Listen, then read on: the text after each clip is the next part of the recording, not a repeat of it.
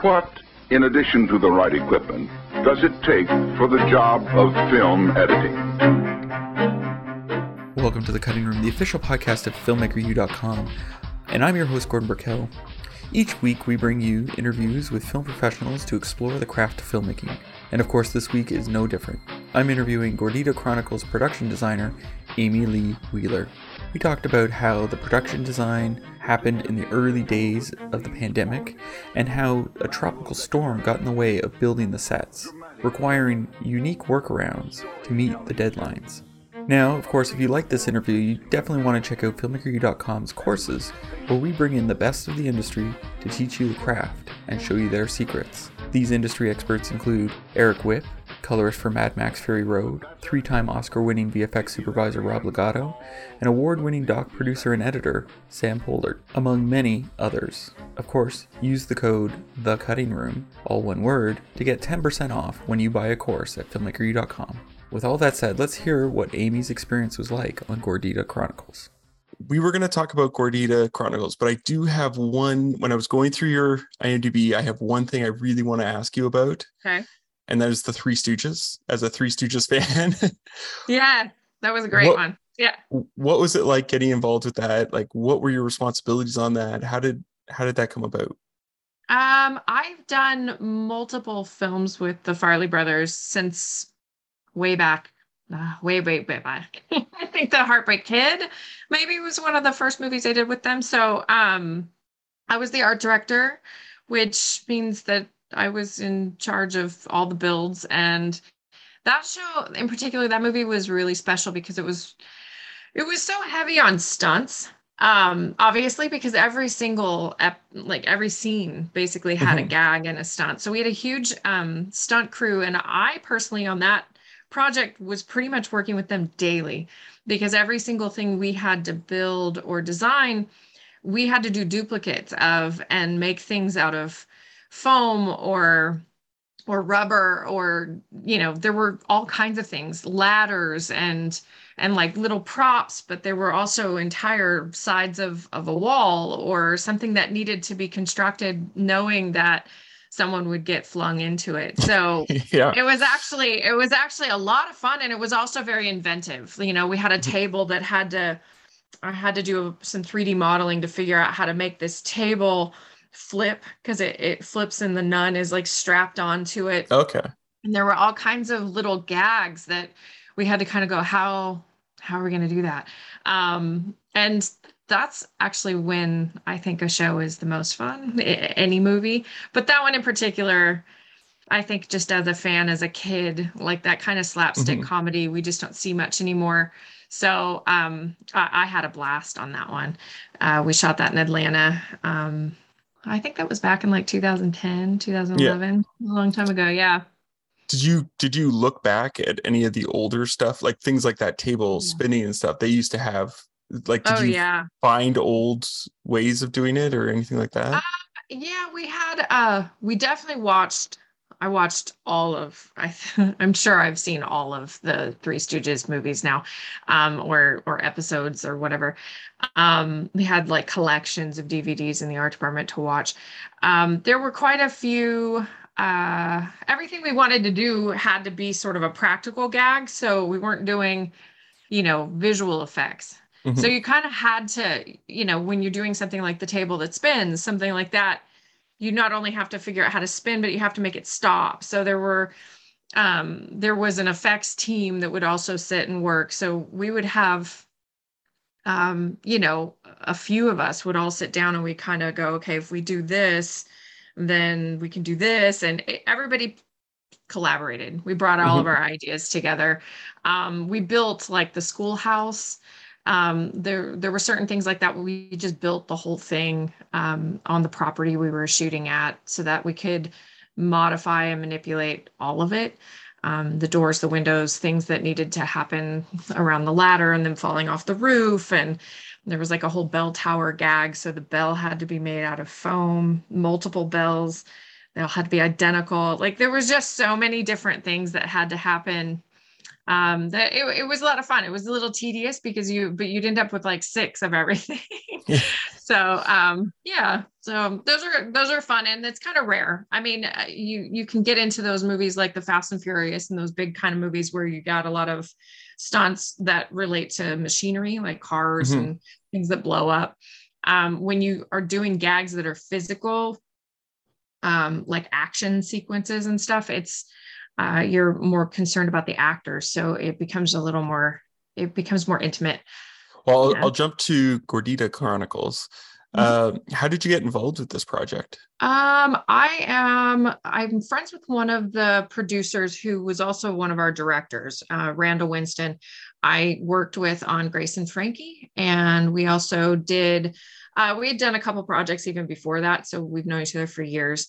And I'm not exactly sure what the situation was on the ground in Puerto Rico or why they, I think they were trying to get someone local and they were running out of time. And then he thought of me, and, you know, knowing that there'd be a lot of quick thinking on your feet, you know, you need to do something and come up with something quick. And I've always been really good at that. So I think for him, he thought I was the perfect person. So, you know, a couple of people made phone calls and they called me, and I actually had just wrapped something. So it was actually perfect timing. And I was on a plane within a week and was in Puerto Rico before we'd even picked the stage space, which was like a big warehouse. So I kind of got to be on the ground right away to like help find even the office space and things like that, which we're not always involved in. So it was kind of great to be able to figure out logistically where we would land and run the show. Yeah. What were, because you did this during COVID, so what were some of the challenges that you faced? Yeah, I mean, we knew that, you know, that we would still, Puerto Rico had at the time, until about 2 weeks after we got there, they finally lifted the travel ban for tourism. But they had really kind of locked the entire island down and minimized people coming in and out. So we were aware they made they allowed us to come in for filming, and then they opened everything up for tourism, but you had to be vaccinated to even get there. So it meant all of our crew, in order to hire anyone, they had to be vaccinated.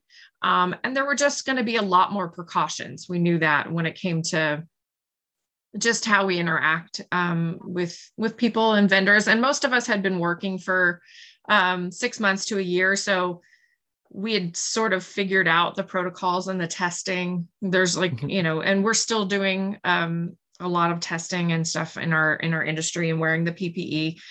But with that, I also knew we were on an island, and whenever you are shooting on an island, there's always going to be, you're going to need extra time to get materials. You're going to need extra planning.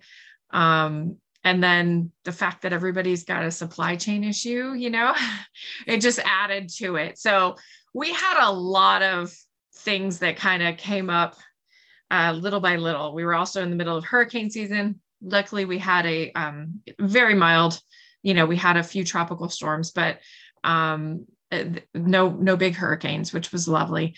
But still, I mean, that means power outages and like sporadically, randomly, all the time. And so you just sort of have to roll with it. You have to come up with different ways to get things done. You know, always having generators handy and always having, you know, water available and making sure that everybody's prepared, because anything could happen at any moment. So, I mean, and some of that is fun, you know, and there's, if you get the right crew, I think whenever you're doing a job like that, the people who are attracted to a job like that, who say yes, like construction crew and the set deck crew, they're usually people who are somewhat adventure minded, you know, and even my art director, I even asked him, you want an adventure? I offered him the job. I'm like, because that's kind of what it is. You know, you go to a place and it's like, you know, you're in a city, but that doesn't necessarily mean that you're going to be able to always get everything, because there were all of these different factors. You know, it wasn't just the pandemic. It was, just everything going on for everyone. Because, I feel like almost everyone who works through COVID is dealing with all kinds of supply chain issues. And a lot of the things that we use in our industry are not available. They stopped making them, or you can't get them. And so you just have to figure it out. Well, how do you, in that situation, like I'm thinking like you had so many things working against you. You have like hurricanes, power outages because of the hurricanes, lack of supply chain. And I feel like the film industry is very much like, here's your deadline. You got to meet it. Like, it's very rare that I hear of like a film being like, okay, we'll push it.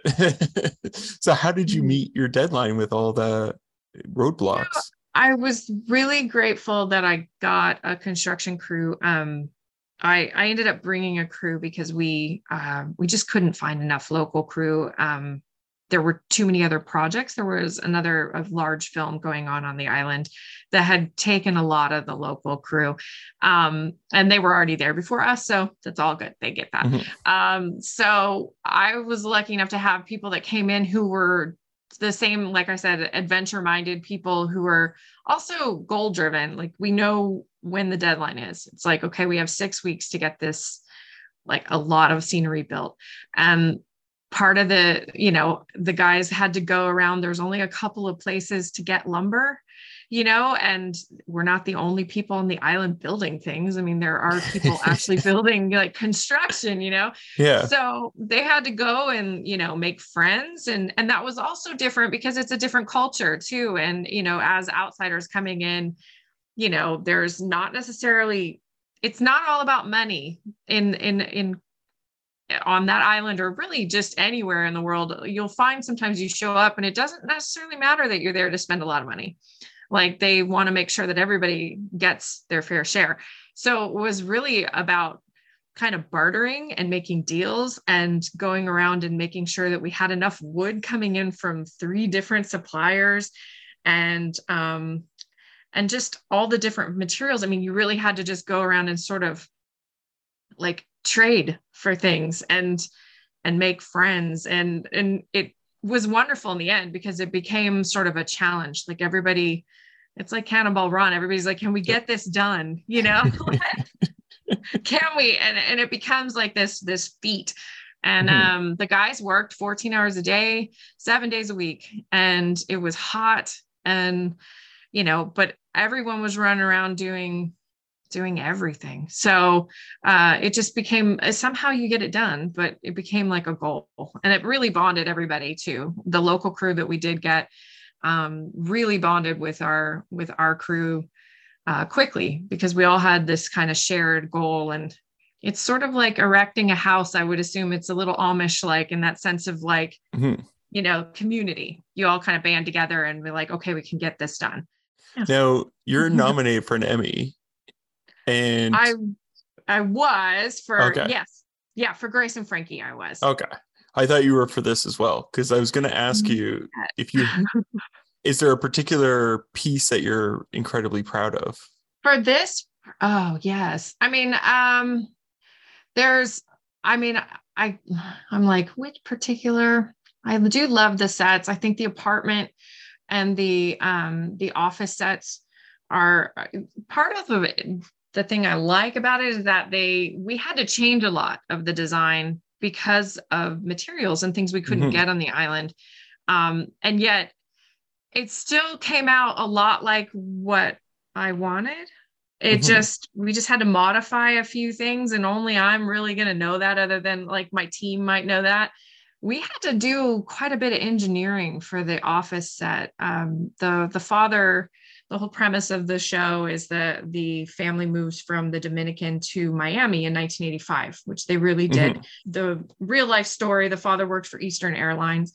We have an airline that's fictitious called Starboard Airlines. And the father becomes the Latin American marketing director, which he really was for all of Latin America, to broaden basically their scope.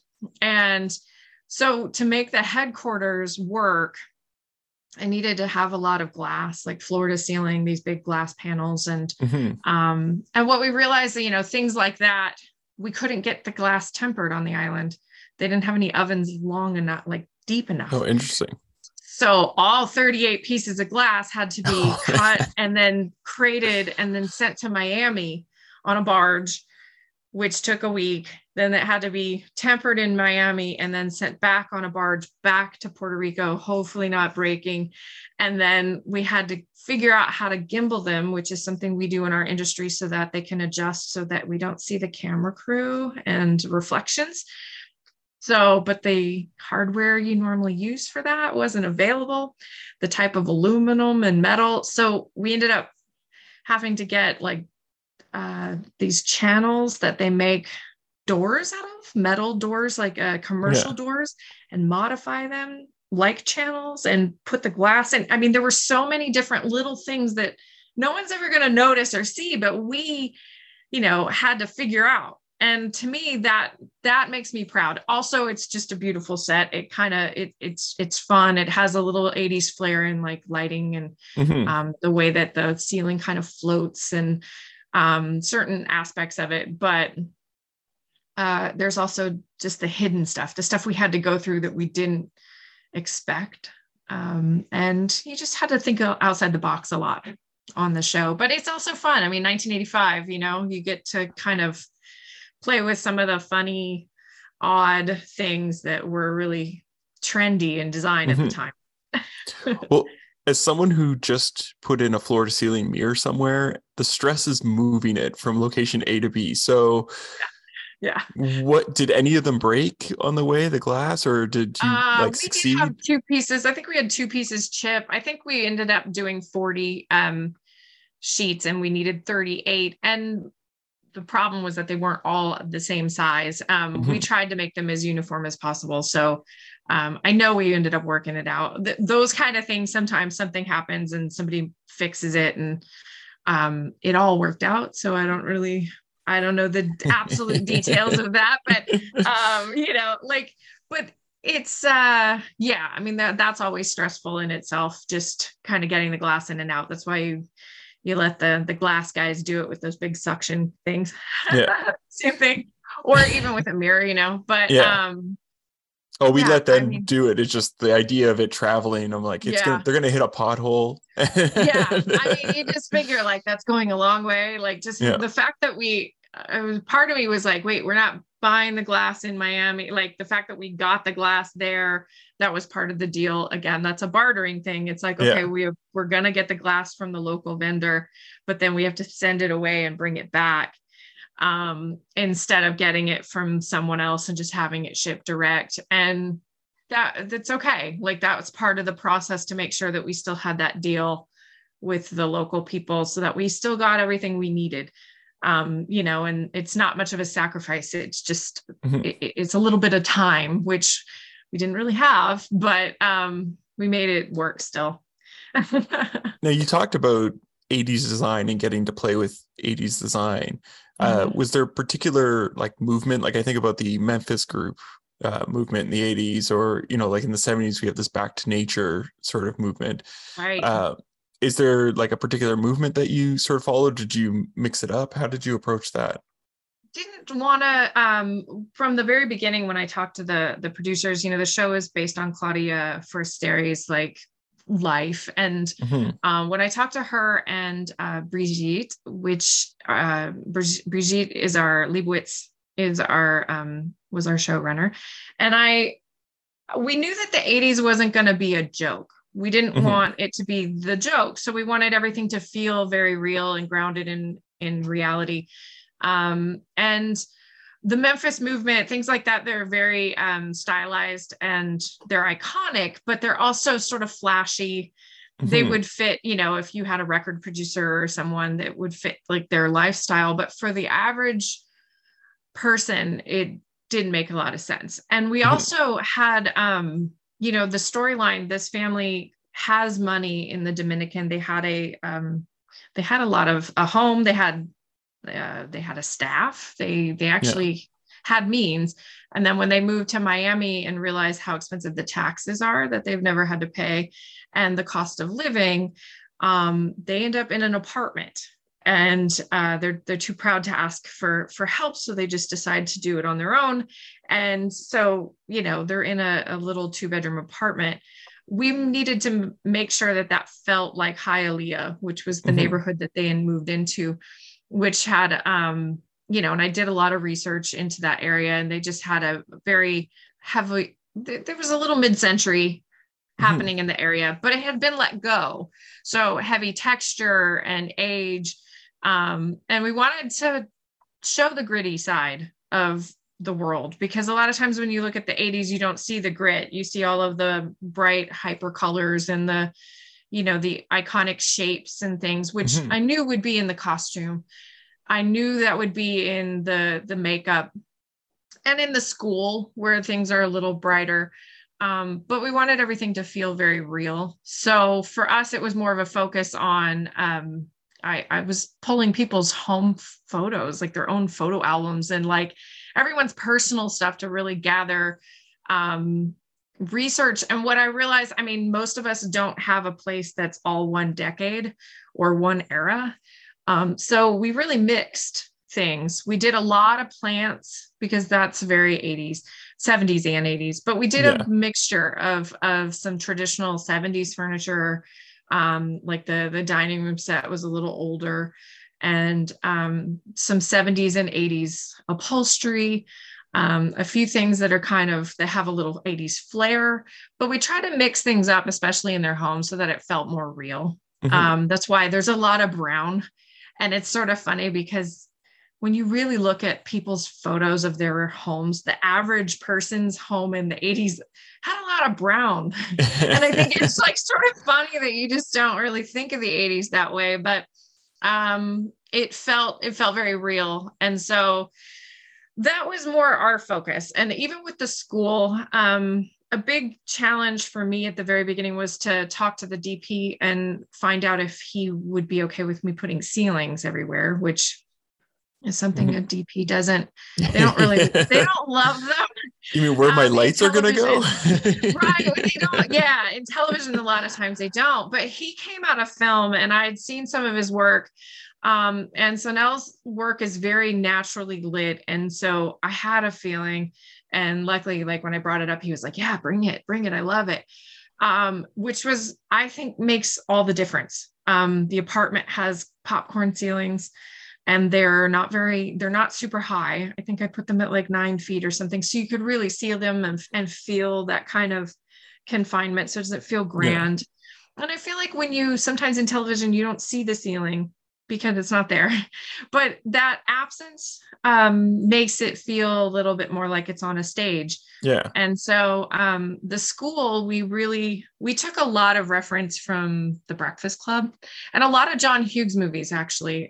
We overall, even though John Hughes movies were, you know, predominantly like Chicago suburbs, and we were in Miami, but there was a very unflashy, average kind of quality to all of the locations in his movies. And there was something that we really liked about that. Plus there was a pastel kind of overall palette that we took on that is sort of present in all of them as well. But the school we really loved, and we didn't have that much. I mean, we only had so much space. So putting the drop ceiling and adding some staircases and putting the lockers in and everything, we did really try to emulate some of the hallway scenes from The Breakfast Club. We kind of liked having that depth and having the level changes and stuff. And being able to put the real ceilings in with the real lighting, it made a whole different, I think it made the difference, because a lot of people, I've been told by many people actually that have watched it that they thought it was all done on location. Oh, I totally thought it was location. They shot, yeah. And the school itself, I mean, a big part of that, they'd shot the pilot in Los Angeles, and I didn't do the pilot. And I know the designer of the pilot, and I was trying to stay very true to some of what was established. Now, luckily, the pilot really storyline wise doesn't carry into the rest of the series, because the family's staying in a motel that they are only there during the first episode. Yeah. But the school itself, they did the typical California school, the Southern California school, where there's like an outdoor cafeteria. And that's not something you're going to find. It's not impossible to find that in Miami, but it would be very different. And because of the moisture and the rainstorms and stuff, it's a very different thing. But the producers really loved the depth of it. They liked how it felt like it was outside. So that was like one of the things that I knew I needed to keep. And there was no way we were going to find that on location in Puerto Rico and be able to successfully shoot regularly because of the amount of rain and weather and unpredictability. So I knew I was building it on stage. But I did need to find a school to match. And we looked and I was very discouraged after a while because I didn't find anything. And then the location manager, she's, I don't know why, she was like, there's a private school. And she takes me to it, and it was the most beautiful architecture. I mean, when she pulled up to it, I was like, it was this mid-century school that was just stunning. And I was like, something about this feels very familiar. And she said, do you know the architect Henry Klum? And I'm like, oh my God. And we started going around and seeing there's some signature elements of his that were around the school. And it's not something that they advertise because he has other things on the island that people go see, like tourists go see.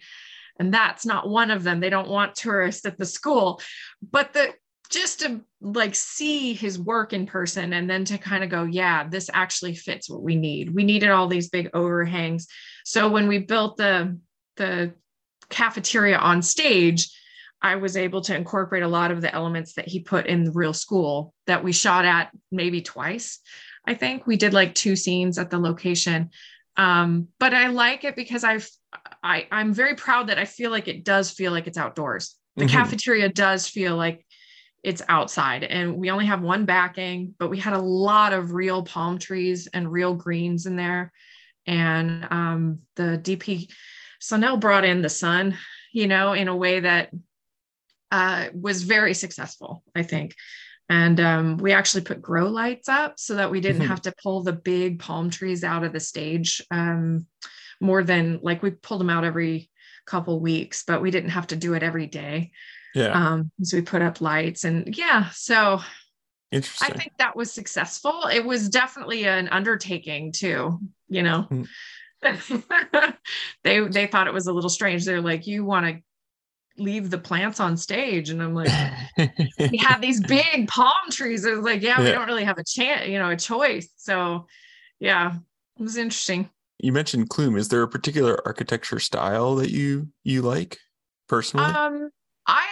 I mean, I love the mid-century style. But no, I think I'm just an architecture geek in all ways. I mean, because I love Gaudi and like some of the flamboyant Spanish stuff that you can find in Barcelona. And, but I also, I lived in a craftsman home for many, many years and love craftsman homes. And so in architecture, I think that it all has its place. And I find it all fascinating. In that particular situation, it was just so interesting to see. The schools were very different than that. That school stood out. It was a completely different architecture than I'd seen on the island. And it really fit what I was trying to find. Because I needed to have basically an outdoor cafeteria that had an overhang.